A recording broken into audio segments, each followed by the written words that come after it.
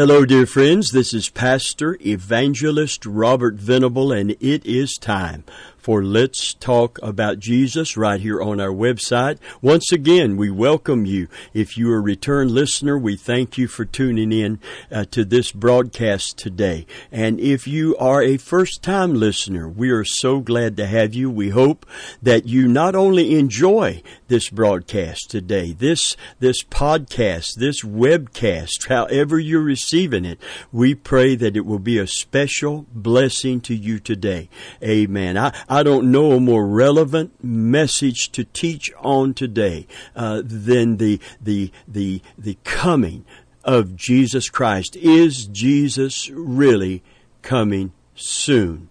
Under the heading, the prophetic clock is ticking and time is running out. I want to say that title to you again. I hope you're intrigued by it. More importantly, I hope we're going to be stirred as we go to the Word of God today. We're not date setters and time setters. I want to make that clear. Those people have come and gone, and I'm sure others will come back again with some kind of formula for when Christ is going to return. But the Bible is very, very clear. No man knoweth the day or the hour. We can't be specific, and we shouldn't try to be. So that's not what we are. That's not what the Bible is talking about. In fact, the Bible tells us to live in a state of readiness. Be ye also ready, for in an hour you think not, the Son of Man cometh. My pastor years ago, speaking on the soon coming of the Lord, when we would sing songs like I'm Getting Ready, those old camp meeting songs, I'm getting ready to leave this world, I'm getting ready for the gates of pearl, keeping my records bright, watching both day and night. I'm getting ready to leave this world. He said we can't sing it like that once we understand the words of our Lord that says, be ye ready. In the story of the 10 virgins, there was no opportunity to get ready when the shout came, behold, the bridegroom cometh. There was no time to go and buy oil.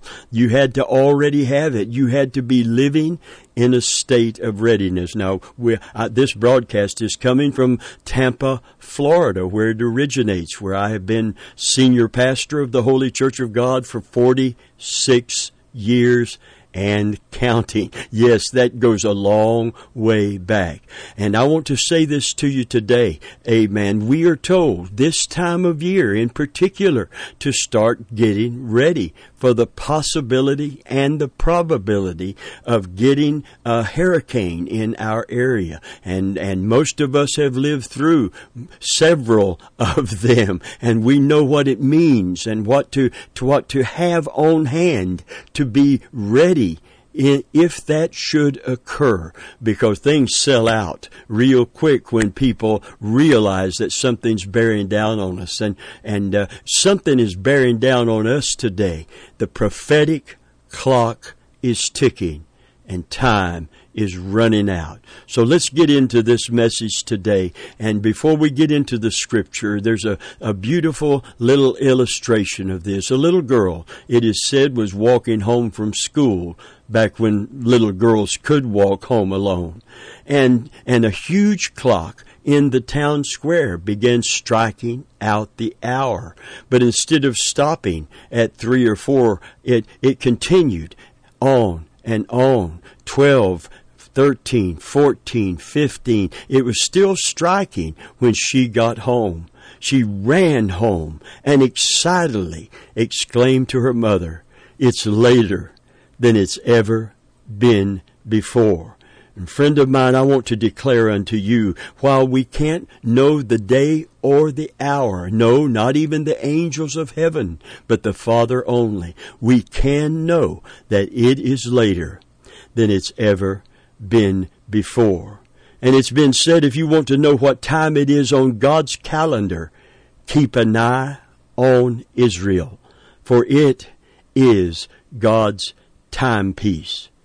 Dr. Gary Hedrick writes in a book titled Israel, God's Timepiece, and I quote, "God has given the world a unique clock, which tells us what time it is on God's prophetic calendar. While warning against date setting and sensationalism, he explains that anyone who learns to read this clock accurately can have a general sense of when end-time prophecies will be fulfilled. Have you ever wondered about that? Why the tiny nation, Israel's about the size of New Jersey, and yet it is in the news almost every single day. Why, when Israel does anything, it almost certainly makes headlines? Why the entire focus of peace in the Middle East centers around Israel? It is because a prophetic clock is ticking, and the nation of Israel is indeed God's timepiece.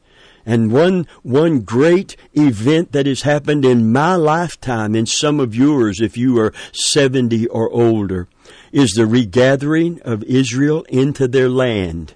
Ezekiel 37. I'm going to read several verses of Scripture from this chapter. Listen to it carefully. It says, "The hand of the Lord was upon me, and carried me out in the Spirit of the Lord, and set me down in the midst of the valley which is full of bones, and caused me to pass by them round about. And behold, there were very many in the open valley, and lo, they were very dry." Now I want to stop here a minute, because some people have stopped right here and then continued the message talking about the deadness and the dryness and the dry bones in the church world in general, and the need for a life-giving revival. This is not about revival in the church. This is about the regathering of Israel into their land as a sign of the fulfillment of last day prophecy. So listen to it very carefully. "And he said unto me, Son of man," verse 3, "can these bones live? And I answered, O Lord, thou knowest." What a good answer. If God asks you if the impossible is possible, you just let him know that if he wills it, if he wants it, there is nothing impossible with God or for God. Amen. "O Lord, thou knowest," was a really good faith-filled answer. "Again he said unto me, Then prophesy." See, if you acknowledge by faith something, God is going to ask you to do something by faith, not just believe without doing an act of faith to validate your belief. He said, "Then prophesy upon these bones, and say unto them, O ye dry bones, hear ye the word of the Lord. Thus saith the Lord," verse 5 of Ezekiel 37, "Thus saith the Lord unto these bones, Behold, I will cause breath to enter you, and you shall live. And I will lay sinews upon you, and bring up flesh upon you, and cover you with skin, and put breath in you, and ye shall live. And you shall know that I am the Lord." So I prophesied as I was commanded, and as I prophesied there was a noise, and behold, a shaking, and the bones came together, bone to his bone. And when I beheld, lo, the sinews and flesh came upon them, and the skin covered them above, but there was no breath in them. Then said he unto me, Prophesy unto the wind, prophesy, Son of man, and say to the wind, Thus saith the Lord God, Come from the four winds, O breath, breathe upon these slain that they may live. So I prophesied, and as he commanded me, and breath came into them, and they lived and stood upon their feet, an exceeding great army. Then he said unto me, Son of man, these bones, here's the reason for this. This is what this is all about. Son of man, these bones are the whole house of Israel. Behold, they say, Our bones are dried, our hope is lost, we're cut off from our parts. Therefore prophesy and say unto them, Thus saith the Lord God, Behold, O my people, I will open your graves, cause you to come up out of your graves, bring you into the land of Israel. You shall know that I am the Lord, when I have opened your graves, O my people, and brought you up out of your graves.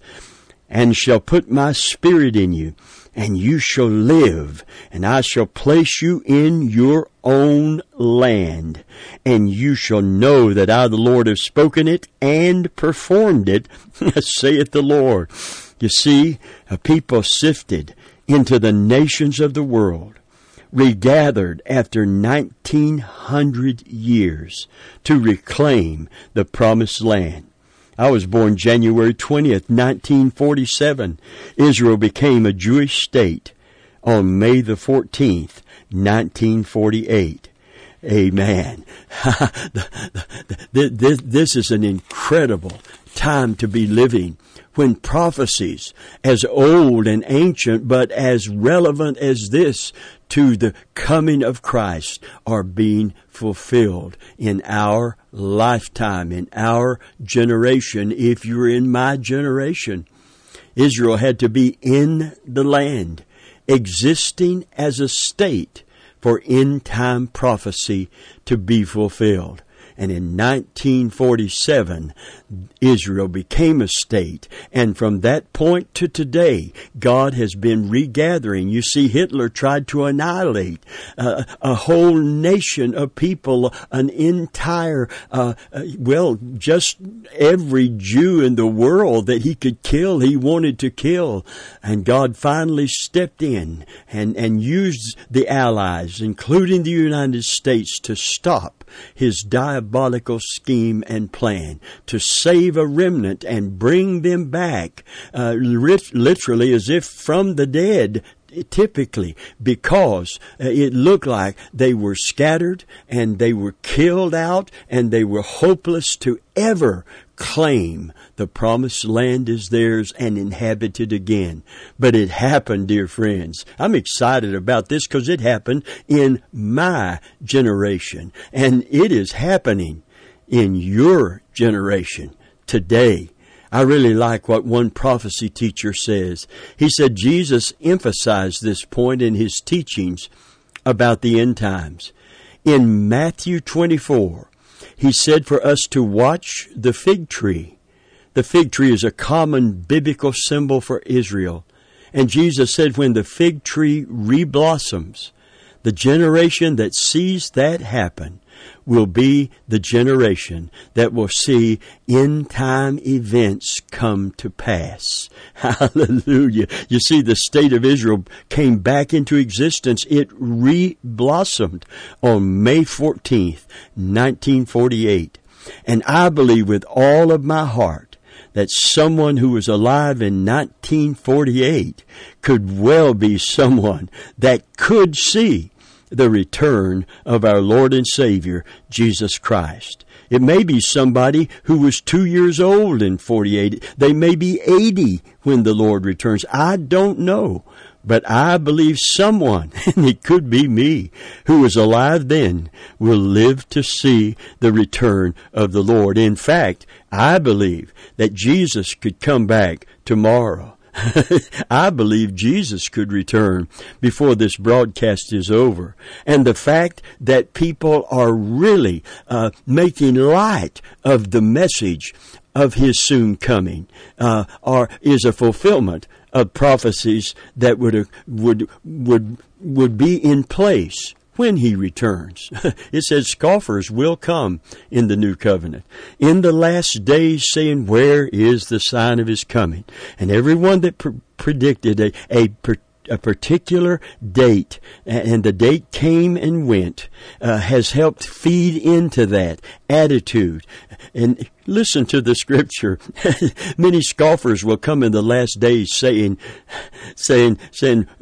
scoffing at the message. Can you imagine? I want to stop here. I'm getting ahead of myself. But, you know, the scoffing is not just coming from a gainsaying world that has no concept or perception of prophecies and biblical truth. That don't even accept the Bible as a book that can be a book of final authority and inerrant truth.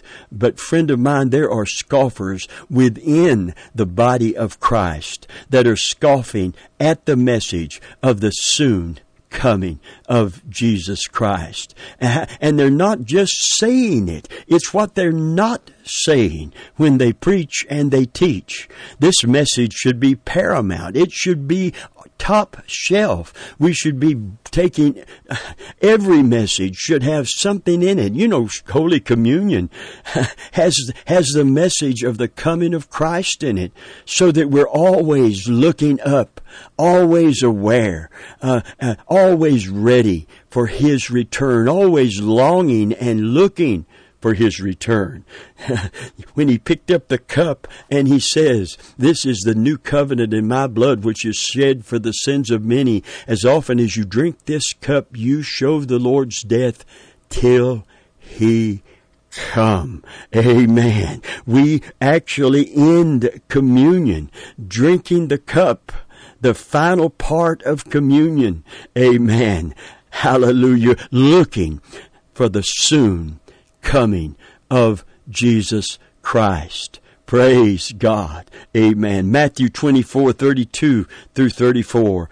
Jesus says it here. I'm going to quote it to you. "Now learn a parable of the fig tree. When the branch is yet tender, putteth forth leaves, you know that summer is nigh. So likewise ye, when you see all these things, know that it is near, even at the doors." This is not specific time setting, but we're talking about a season, so that we know that it's very, very near. Verse 34, "Verily, I say unto you, this generation shall not pass till all these things be fulfilled." Amen. Oh, friend of mine, scoffers will come in the last day, walking after their own lust and saying, "Where's the sign of His coming? Ever since our fathers slept, down through the generations, you see." Amen. We've heard that message in essence, and nothing has occurred. But it said of this, they are willingly ignorant that a day is 1,000 years with the Lord, and 1,000 years with one day. Praise God. Amen. But God is not slack concerning His promise, as some men count slackness. Praise God. Amen. In other words, God is going to fulfill this prophetic word to us that Jesus is coming soon. Amen. You know, when He ascended, it said, "Why stand ye, men of Galilee? Why stand you looking up into the clouds, up into the heavens? This same Jesus that you see go away, that is caught up into the clouds, is going to come again." The same way that He went up, God's going to send Him back for us. Oh, friend, it is time.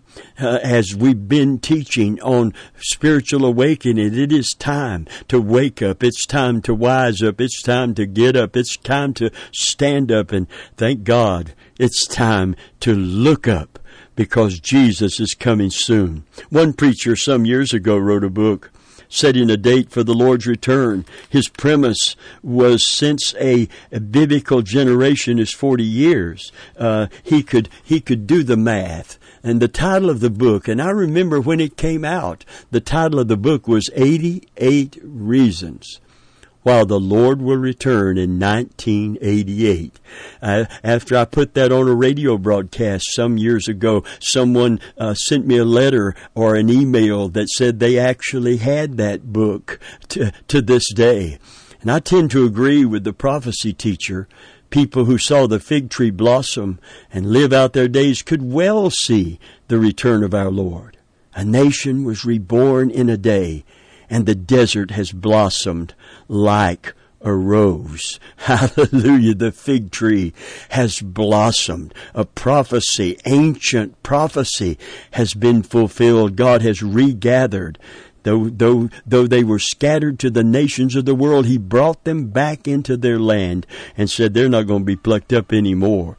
Now Israel is surrounded by enemies to this day, and much more prophecy is going to be fulfilled in Israel. But friend of mine, all of that points to the fact that Jesus is coming very, very soon. Mark Twain visited Israel in the mid-1860s and wrote in his book, Innocents Abroad, about what a barren wasteland it was. The trees had been cut down. The land had been just ravished for 2,000 years by foreign conquerors who had no respect for it, no concern for it, no love for it. But when the Jews began to go back in the early 1900s, the Arabs laughed at them for buying the land. Who but a crazy Jew? I'm quoting here. Hey, if you've got Jewish listeners, this is someone else's saying. Who but a crazy Jew would want malaria-infested swampland? Today the Arabs want the land back because God has touched it. God has blessed it to fulfill the prophecy that the desert will indeed bloom like the rose. In Amos 9:13 through 15, listen carefully to this. It said, Behold, the days come, saith the Lord, that the plowman shall overtake the reaper, and the treader of grapes him that soweth seed. And the mountains shall drop sweet wine, and all the hills shall melt. And I will bring again the captivity of my people Israel, and they shall build the waste cities, and inhabit them. And they shall plant vineyards and drink the wine thereof. And they shall also make gardens and eat the fruit of them.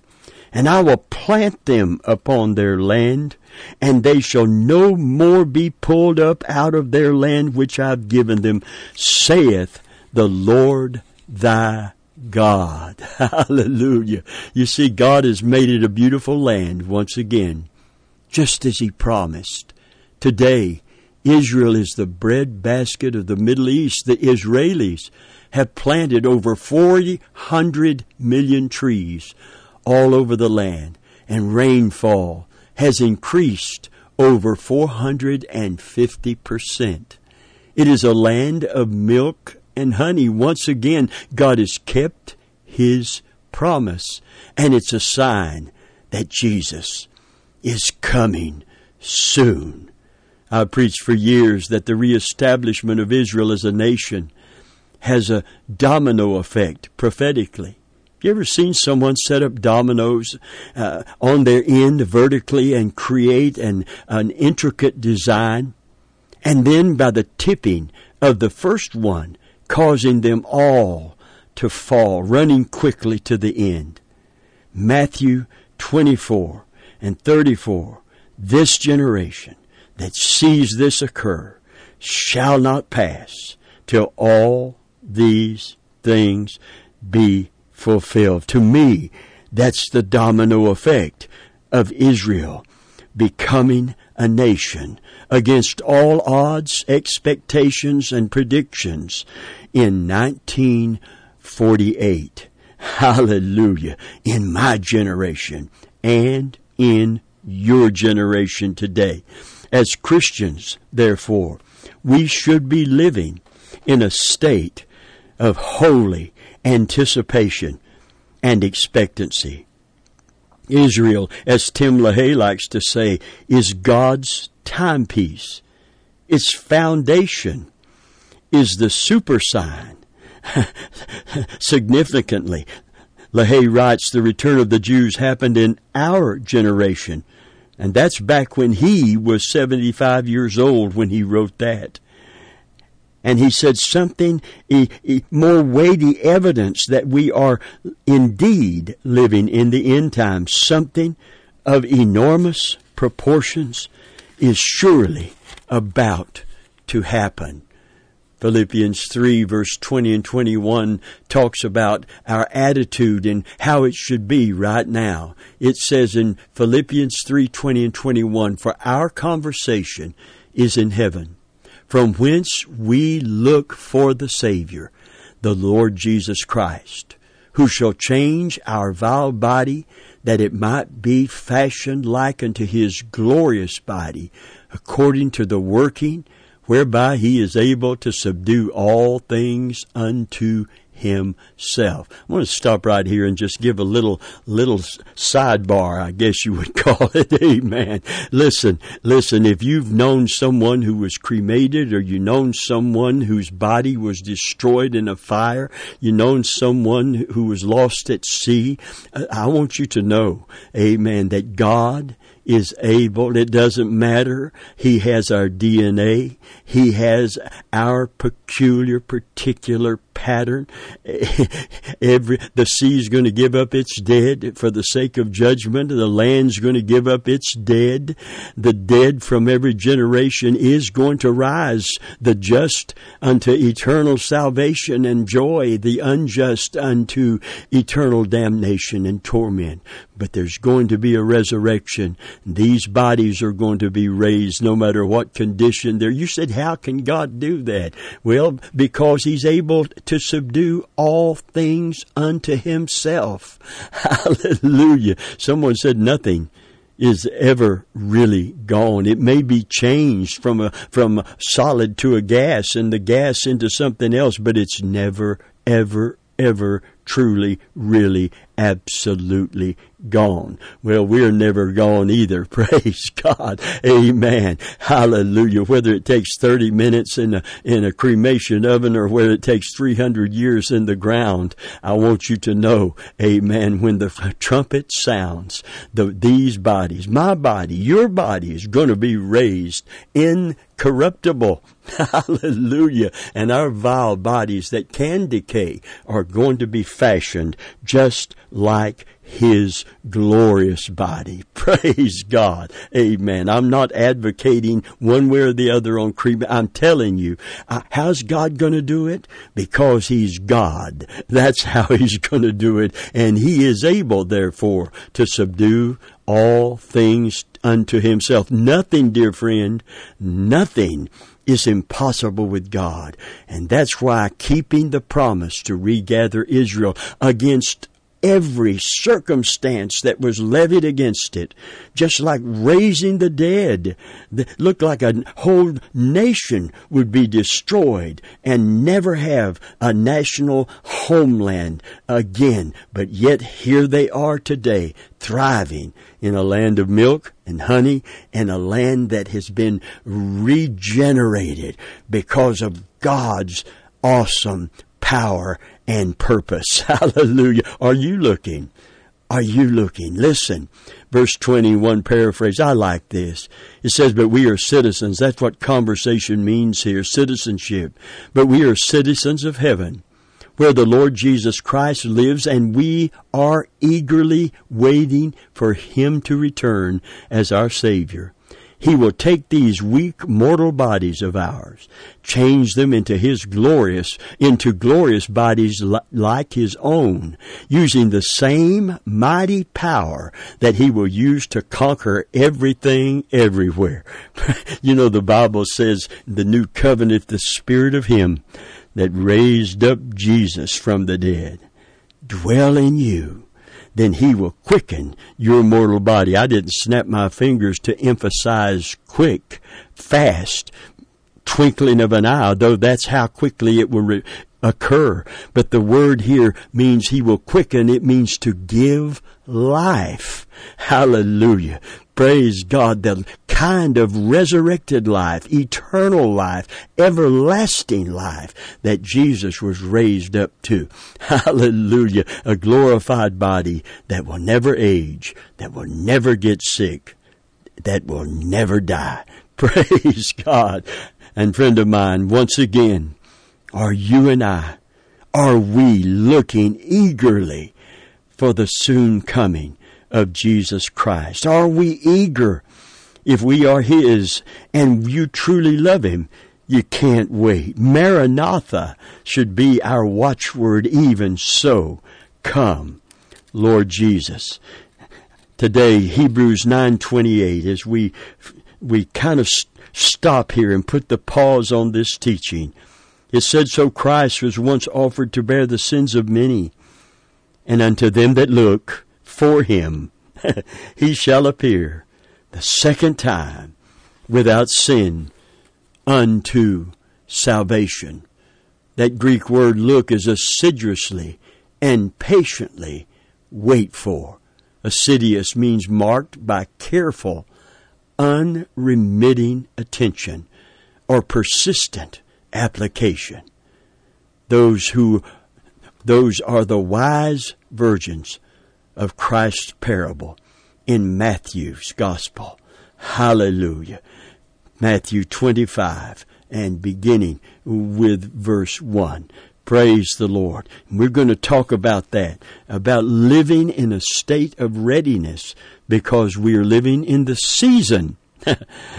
Not the exact time, but the season. No one knows the day or the hour. But Jesus is telling us we can know the season. And praise God, because we're in that season where He could return at any moment. We should be living in a state of high alert and readiness, holiness, and anticipation. Even so come. Lord Jesus, well, our time is almost gone. But I want to talk to you for a moment today from my heart if you don't know Jesus. If you don't know Jesus, there's no oil in your lamp today. And you'll understand that better if you come back next week and hear the next edition of this teaching on the wise and foolish virgins. Listen to me. Oil is a type of the Holy Spirit. The Bible is clear in the book of Romans. Any man that has not the Spirit of Christ is none of His. It takes more than our name upon the roll of some denominational or organizational book. Our name has to be written in the Lamb's book of life. And we must be sealed, marked, literally branded by the Holy Spirit. I'm not talking about the baptism of the Holy Spirit, which is a power gift for service. I'm talking about the incoming of the Holy Spirit when we accept Christ as our Savior.